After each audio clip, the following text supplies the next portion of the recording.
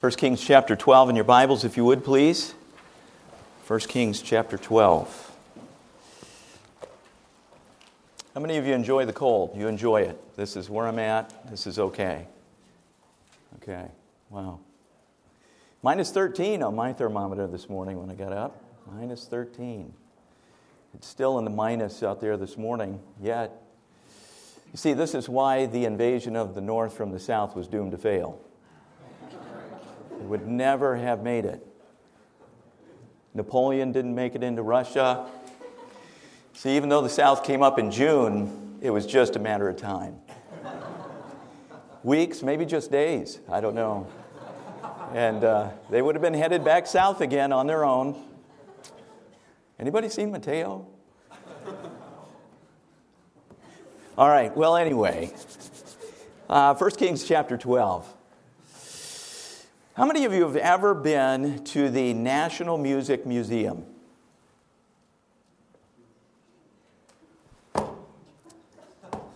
And you call yourself musicians. How is it that I, a farmer, have been there? Because it said museum on it, and I was sure that I'd go in there and find some military artifacts and the National Music Museum. We were driving by years ago with our family on vacation in Vermilion, South Dakota, and seeing signs for the National Music Museum. Imagine that. And I thought, well, I don't know. Let's try it. Let's check it out. We've been back more than once now. More than 15,000 instruments. So many that they couldn't even display them all at one time. Spanning the time period of over 1,000 years of world's history. Most of them, of course, in the later centuries, but a pretty remarkable place. And yet, one of the things that really struck me the most, there's their newer building, was the fact that you would find instruments there, clearly, obviously, many actually, instruments that never made it. I mean, they were designed, they were produced, sometimes even by big companies. But they're not in symphony orchestras today. They're not there. Why? I don't know. Do you have a class on this? You study instruments that never made it? Well, that's what the title of my message is today. The instrument that never made it.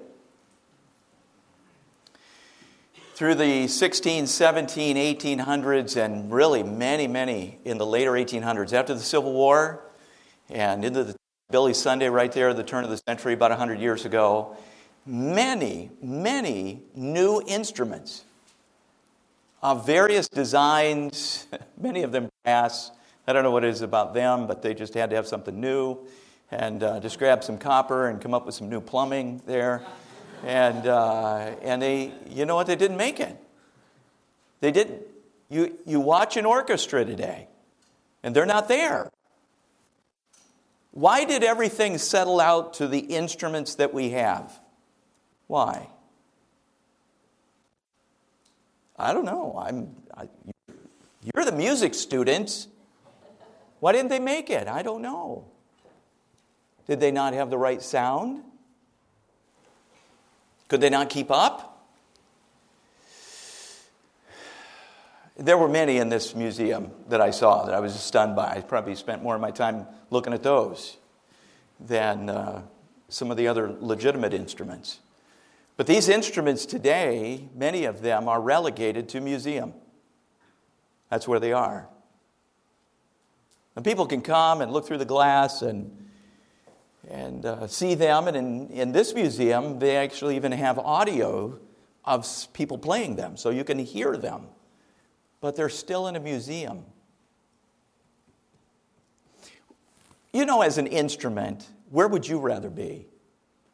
In a museum or in a symphony orchestra?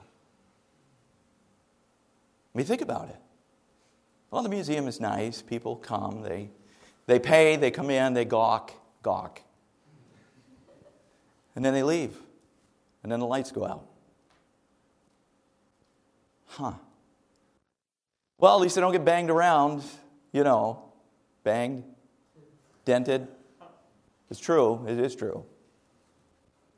I don't know. Might be better to be banged around and dented a little bit and to be used.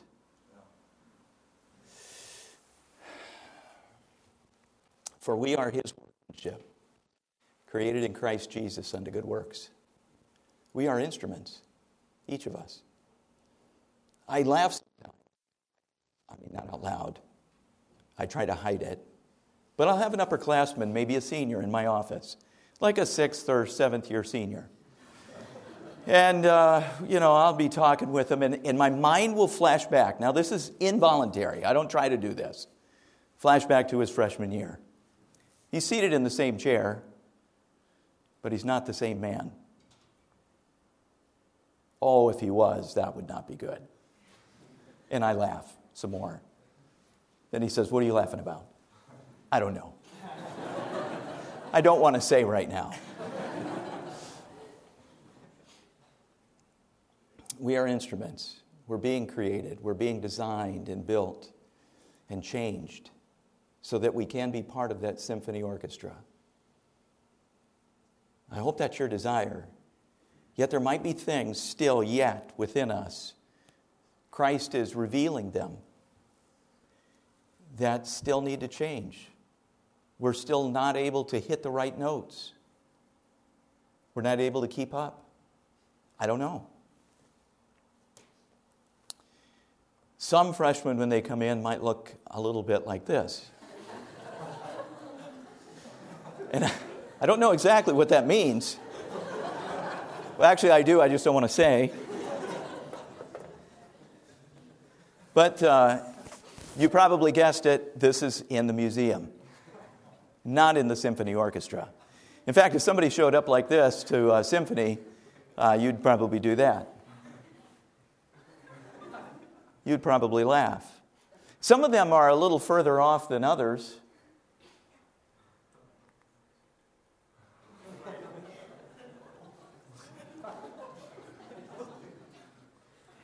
The instruments that didn't make it.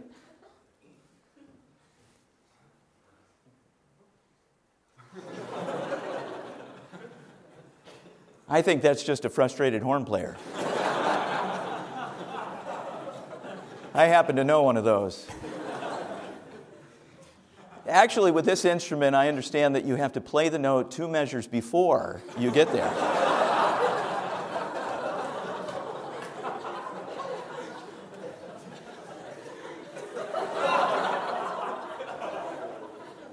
Three measures before.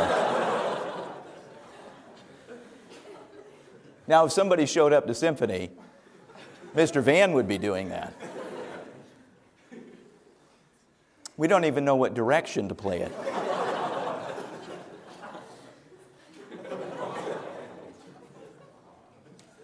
That gives you the opportunity to blow out of both sides of your mouth.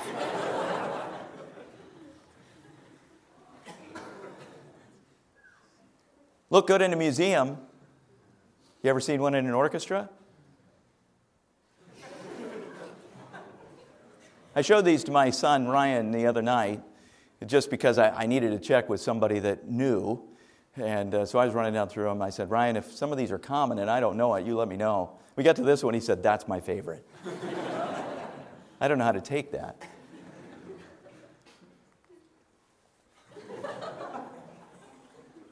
Now, how long do you think he can stand there?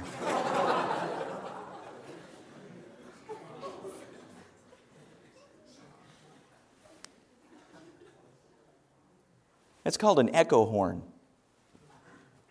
It probably would be interesting to hear, just not in the orchestra.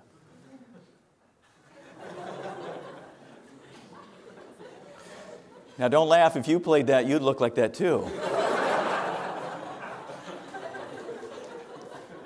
And in about 10 years, William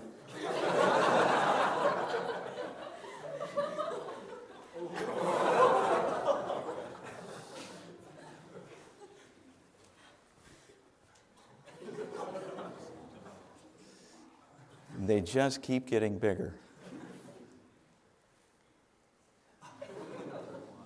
He is a very short man.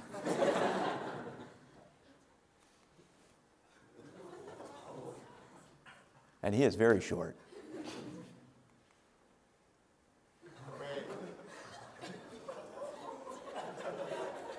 Now I got you.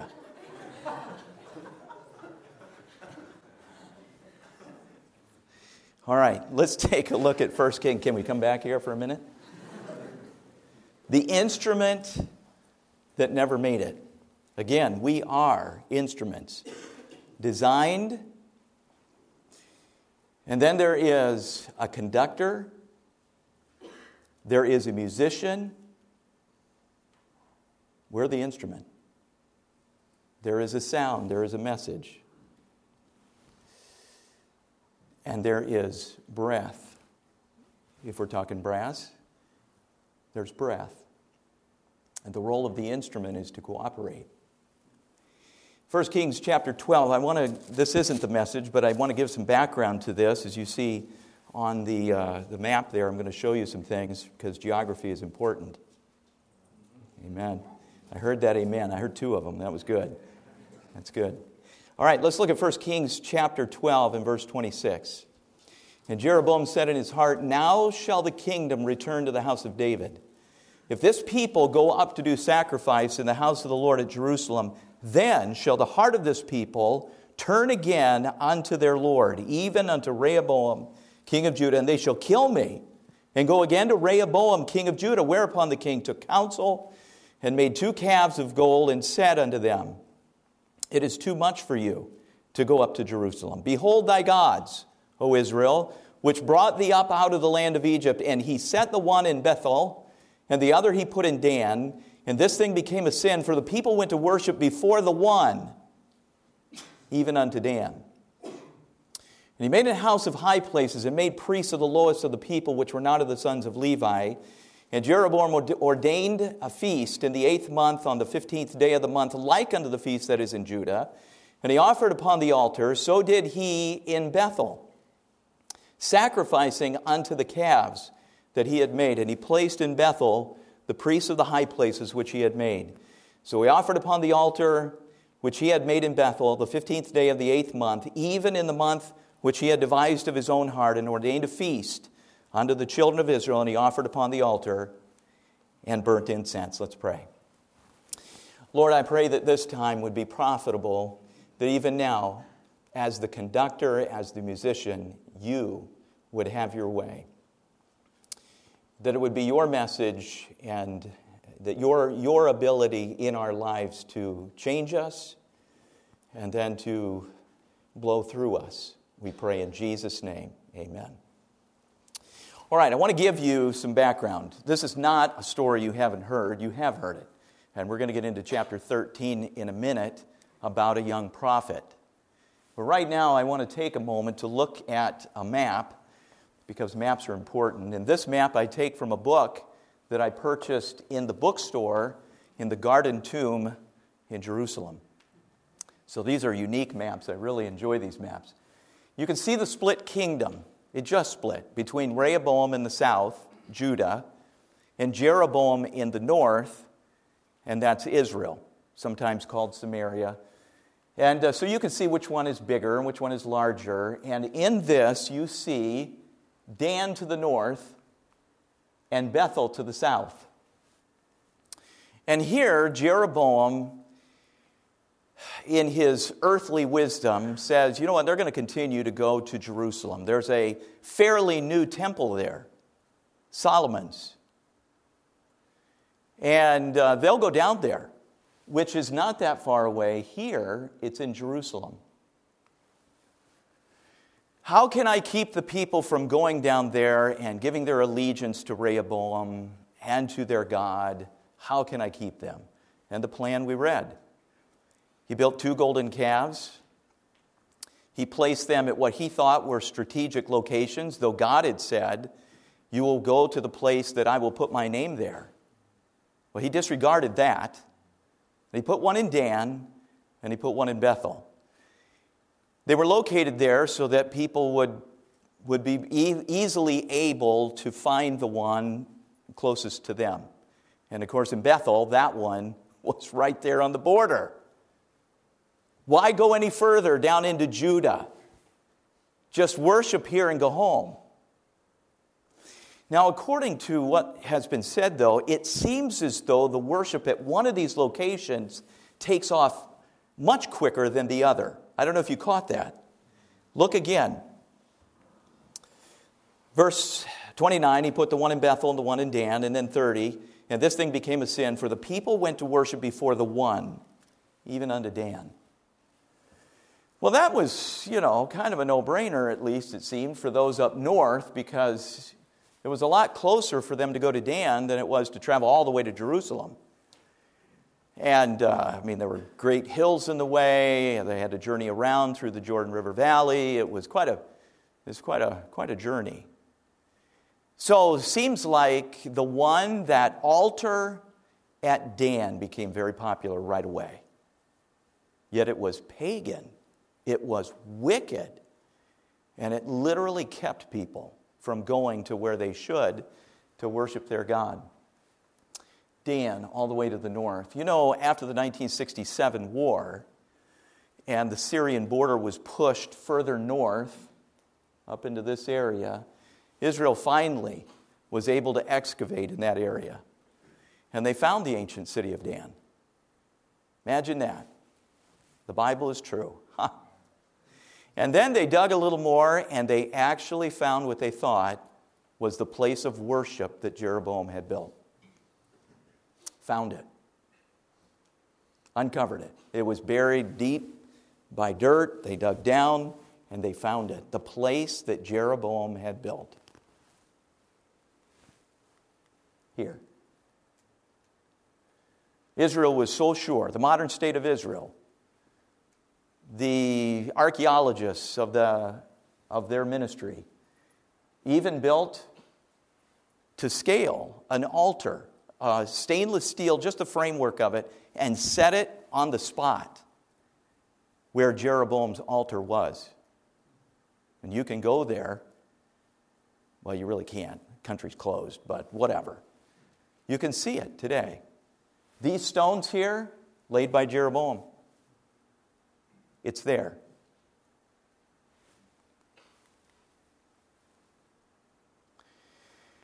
And if our Jewish tour guide looks a little like Pastor Schultz, never mind.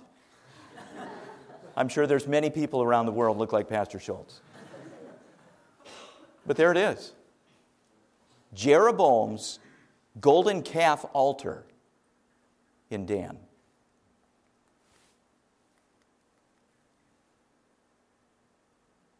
These rooms over here, again, modern Israel, secular Israel, now is determined that those rooms were used by these priests that are being discussed here, of the lowest, not Levites, those chosen by Jeroboam to prepare the sacrifices.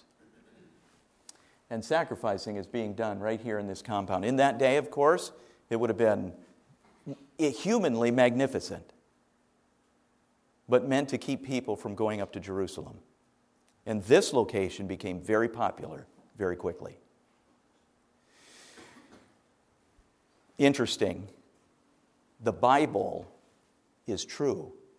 They found the altar. Okay, well, we didn't need to see the altar to know that the Bible is true. But what about Bethel? It might have looked something similar to this, of course. The altar there, I don't know that it's ever been found. But we can perceive what it was. And it's there. And it seems as though the one at Bethel is a little harder to get off the ground. And here's why. It's only 10 miles to Jerusalem from there. Only 10 miles.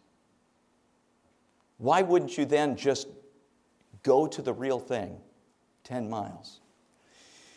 And so here now, in these closing verses of chapter 12, Jeroboam determines that he's going to go himself, and he's going to kick things off in Bethel.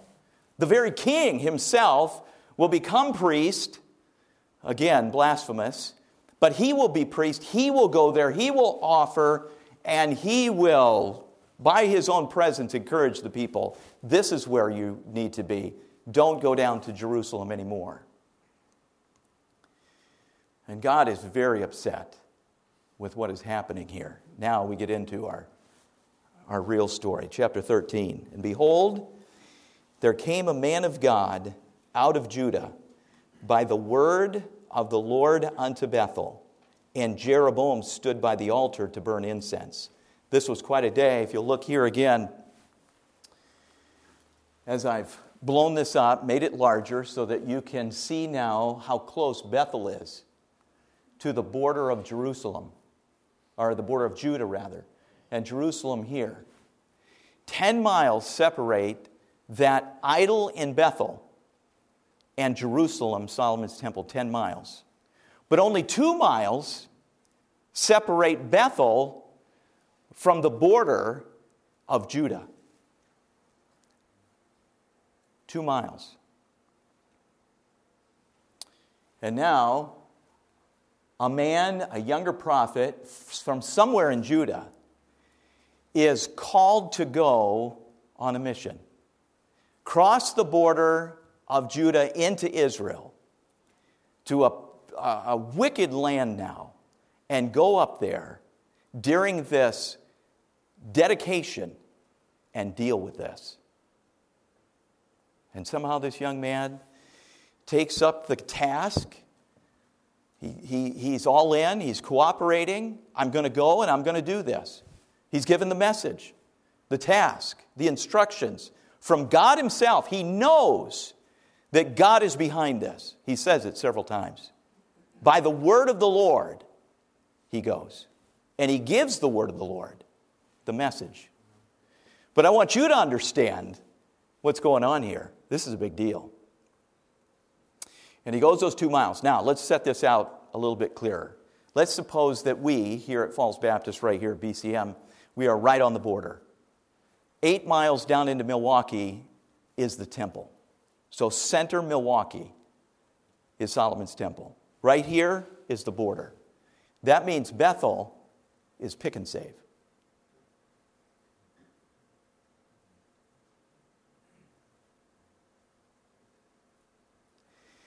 Now, the young prophet might be from somewhere around, I don't know. But when he came here, he crossed the border.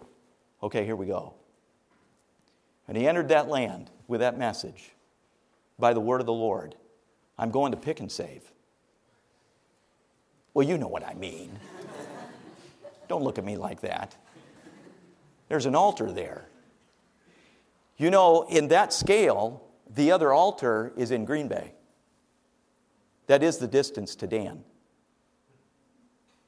I'm almost thinking there is an altar in Green Bay. Anyway, let's get back to business here. He's got to go to pick and save. He's got to get up there at the Feast of Dedication here, and he's got to deal with this. That's where he's going. Verse 2, and he cried against the altar. So he comes into town. All of these festivities are going on. How many people are in Bethel? What has the population swelled to? The king is there. It's a big day. And this younger prophet, we don't know how young, but in contrast to the later older prophet here, he must have been a younger man. And it says he cried against the altar, not against Jeroboam. Interesting that the word of God now can't even be given to Jeroboam. It's given to the altar. He cried against the altar in the word of the Lord and said, O altar, altar, thus saith the Lord, behold, a child shall be born unto the house of David. And then he names him, Josiah by name. That's 300 years from now. And he names him, Josiah. And upon thee shall he offer the priests of the high places that burn incense upon thee. Those men are standing here watching him. You will be burned upon this altar 300 years from now by someone called Josiah. And men's bones shall be burnt upon thee. And he gave a sign the same day, saying, This is the sign which the Lord hath spoken. Behold, the altar shall be rent, and the ashes that are upon it shall be poured out. And it came to pass, when King Jeroboam heard this interruption, heard the saying of the man of God, which had cried against the altar in Bethel, that he put forth his hand from the altar, saying, Lay hold on him. And his hand, which he put forth against him, dried up, so that he could not pull it in again to him. Lay hold on him. Seize him. Can you imagine them not being able to bend your... And he moves like this, and guys are ducking. Who's he pointing at? Seize him. The first miracle.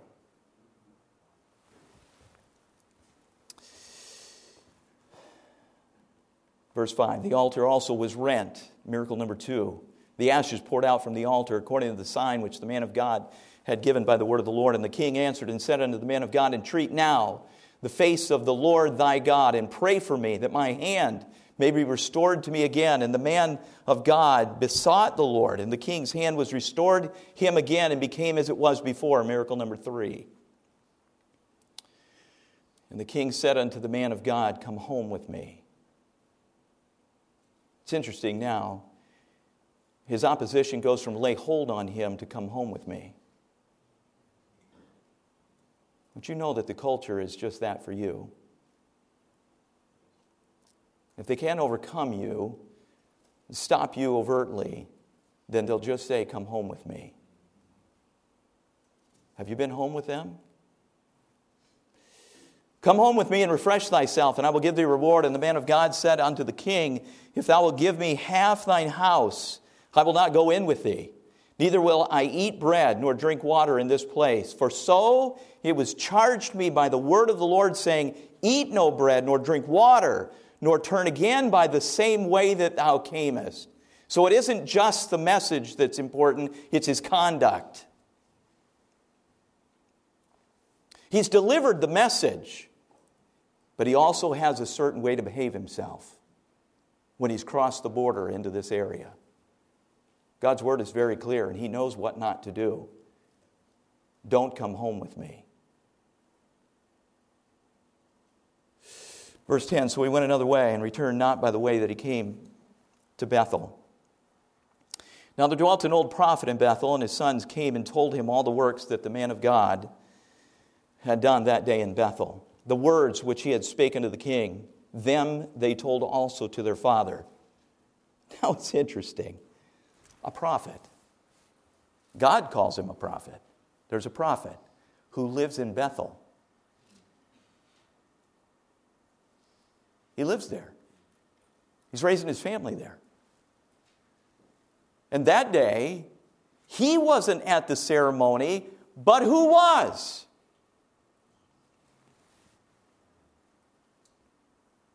His sons were there. Ouch. His sons were there. But they were stirred. We saw something today we've never seen before. They run home to tell dad. Now, we don't know how old they are. I don't think they're little children. They run home and they tell their dad. We saw miracles today.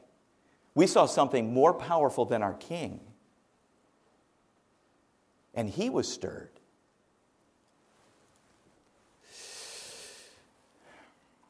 Their father said unto them, verse 12, What way went he? For his sons had seen what way the man of God went, which came from Judah. And he said unto his son, Saddle me the ass. So they saddled him the ass, and he rode thereon, and went after the man of God, and found him sitting under an oak.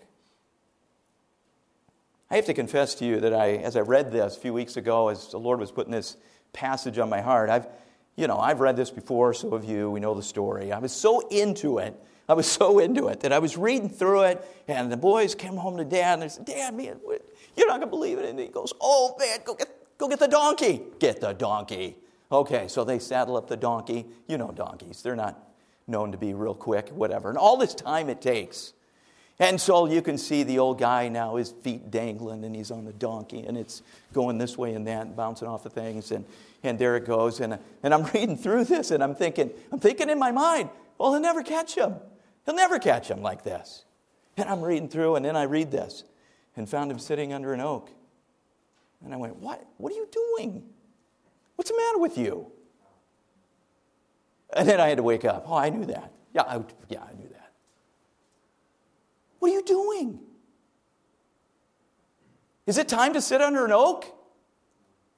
You know, if you didn't know the geography, you'd go, wow, it's probably 100 miles. I mean, he's got to sit under an oak at some point. It's 2 miles.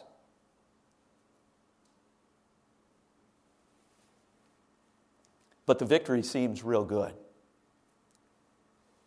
I mean, look what just happened. I need to say, I got to reflect upon this. Man, that was really good. I don't know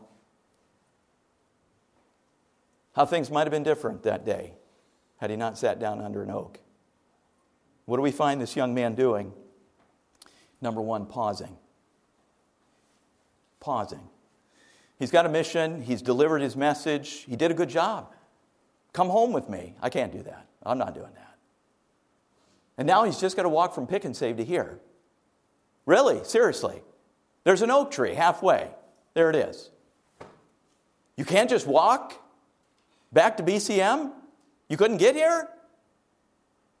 I got to pause. Well, guess who's going to catch you then?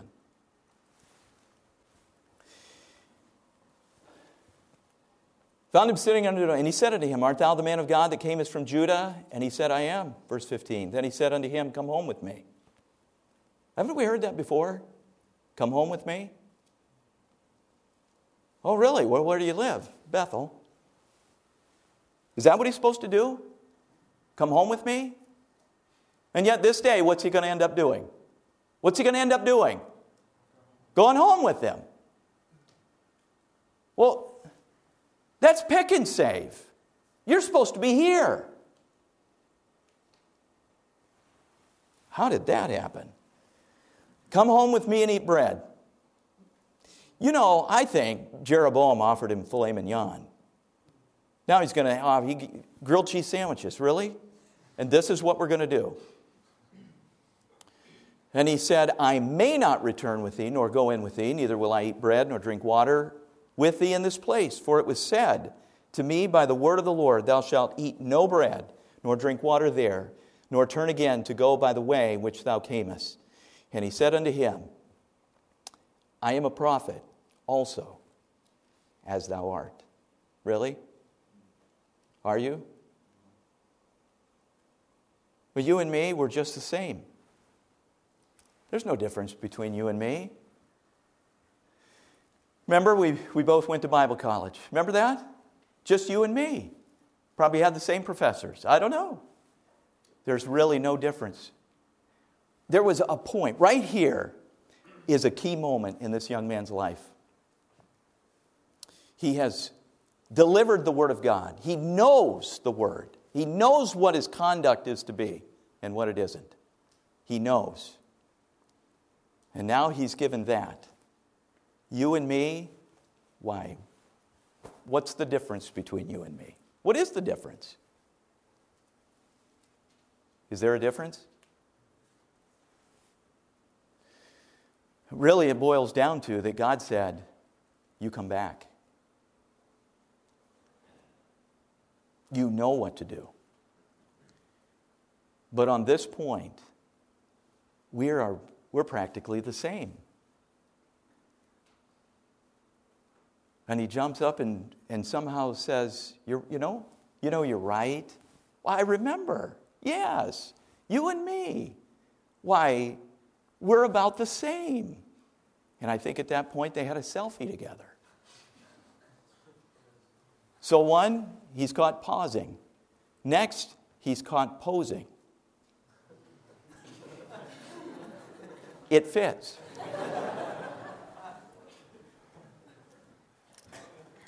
Posing with the disobedient. Posing with the world. Come home with me. Entertaining the thought. And the next thing we know, it's what he's done. So he went back, verse 19, and did eat bread in his house and drank water. The very thing he was told not to do. Finally, 3, then he's partying with the world. Pausing, posing, and now partying. And all he had to do was walk from Pick and Save. Warren Wiersbe says the prophet from Judah did not compromise in his message, but he did compromise in his conduct. And he paid for his disobedience with his life. Sometimes we think as long as we can deliver the message right, the conduct doesn't matter. If you have a thus saith the Lord, you're to glean from this text, it matters. Do not dismiss your conduct. Let's continue. Verse 20, it came to pass as they sat at the table, and the word of the Lord came unto the prophet that brought him back. And he cried unto the man of God that came from Judah, saying, Thus saith the Lord, forasmuch as thou hast disobeyed the mouth of the Lord, and hast not kept the commandment which the Lord thy God commanded thee, but camest back, and hast eaten bread and drunk water in the place of which the Lord did say to thee, Eat no bread and drink no water, thy carcass shall not come unto the sepulchre of thy fathers. Do you know that this young prophet, whose name we do not have, is called the man of God? The man of God. The man of God. More times than David is called the man of God. More times than Moses is called the man of God. More times than Elijah is called the man of God.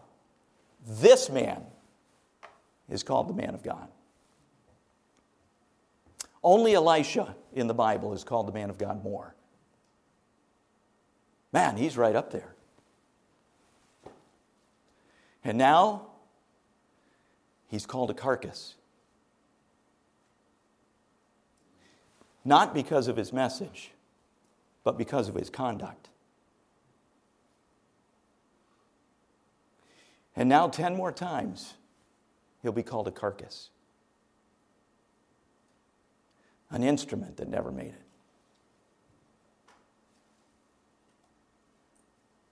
The sepulchre of his fathers is right here. And this old prophet stands and said, You'll never make it there.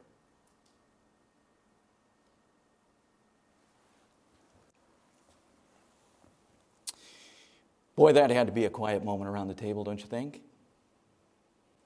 Can you imagine that moment? What do you say after that? What's the young man to say? Oh, thank you. What's he to say? Pass the jam? That had to be a very uncomfortable moment. The word of God has been spoken. Judgment has been pronounced. A carcass is dead. Came to pass after he had eaten bread and after he had drunk, that he saddled for him the ass, to wit, for the prophet whom he had brought back. And when he was gone, a lion met him by the way and slew him. And his carcass was cast in the way, and the ass stood by it, and the lion also stood by the carcass. Behold, men passed by and saw the carcass cast in the way, and the lion standing by the carcass. And they came and told it in the city. What city? Bethel, where the old prophet dwelt. And when the prophet that brought him back from the way heard thereof, he said, It is the man of God who is disobedient unto the word of the Lord. Therefore the Lord hath delivered him into the lion, which hath torn him and slain him, according to the word of the Lord, which he spake unto him. And he spake to his sons, saying, Saddle me the ass. And they saddled him.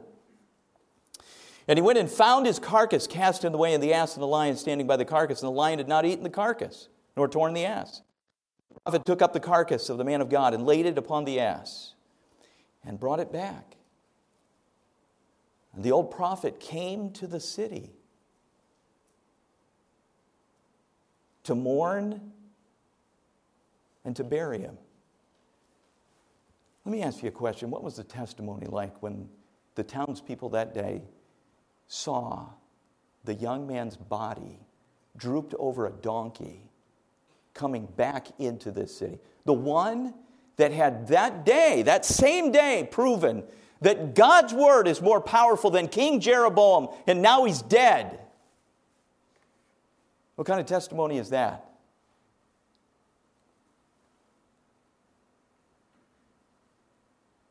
Would you rather be at a museum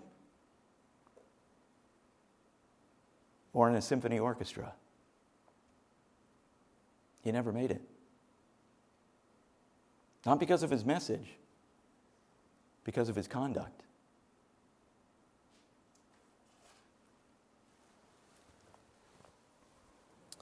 I just think that was stunning.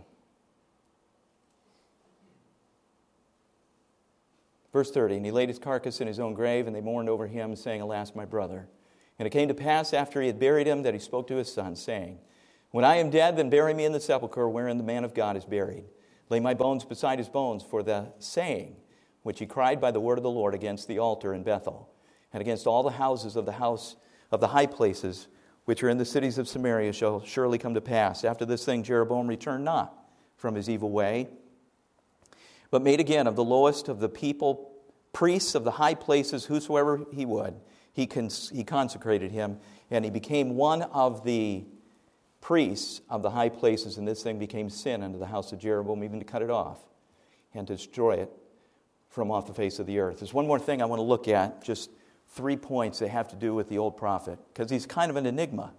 How does he get away with this? I mean, he lied to the young prophet, did he not? Come home with me. You're the very reason that this young man is dead.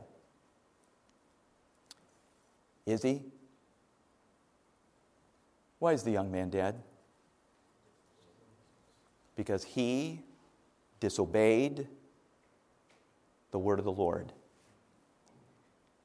So let's look at the old prophet. The old prophet begins in this story declaring truth or a lie.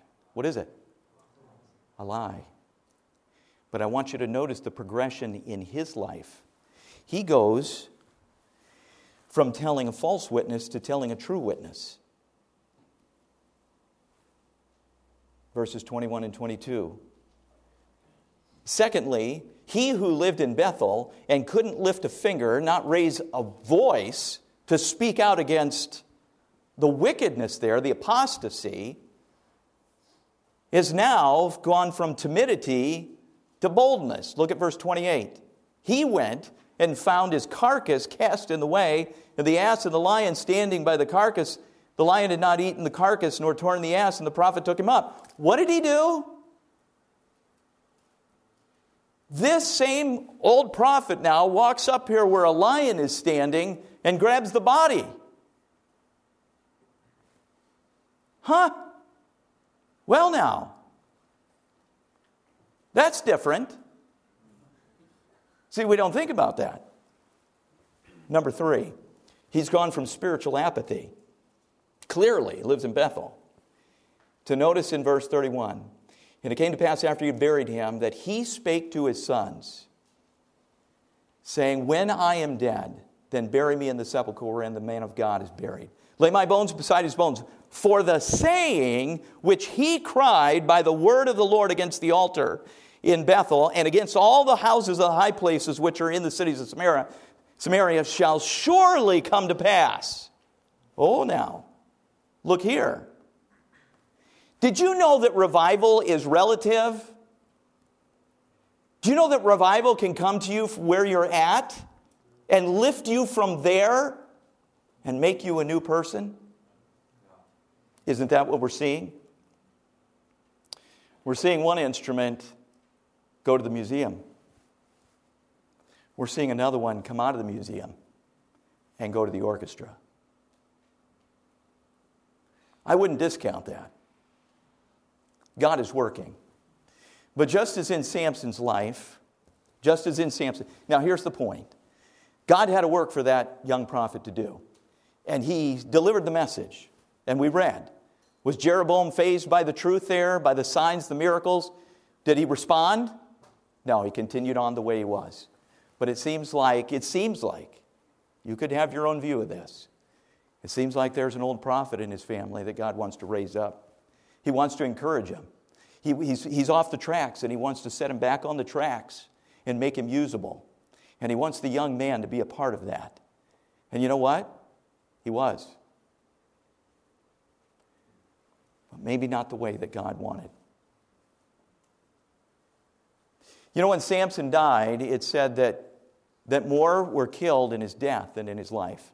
In other words, he accomplished so much in his death. But was that what God wanted for Samson? And I think we'd all understand. No.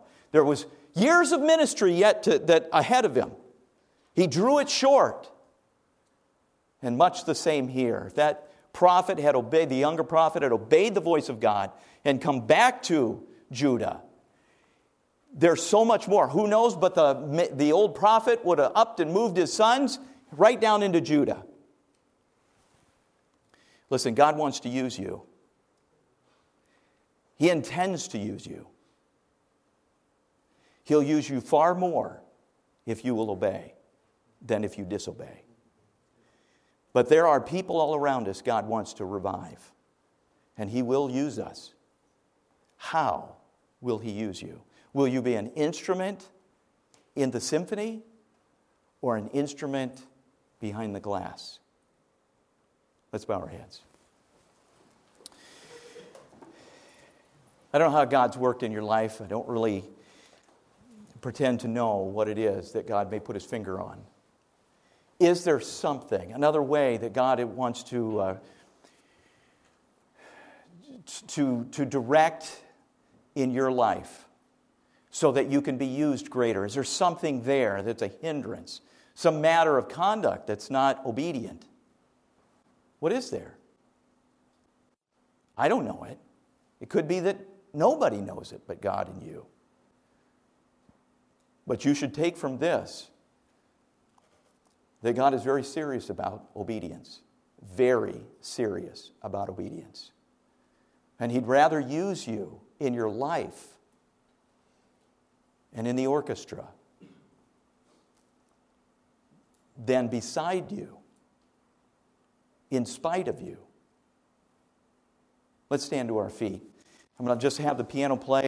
God's dealing with you about anything and you want to talk to Him, either in the front or there at your seat.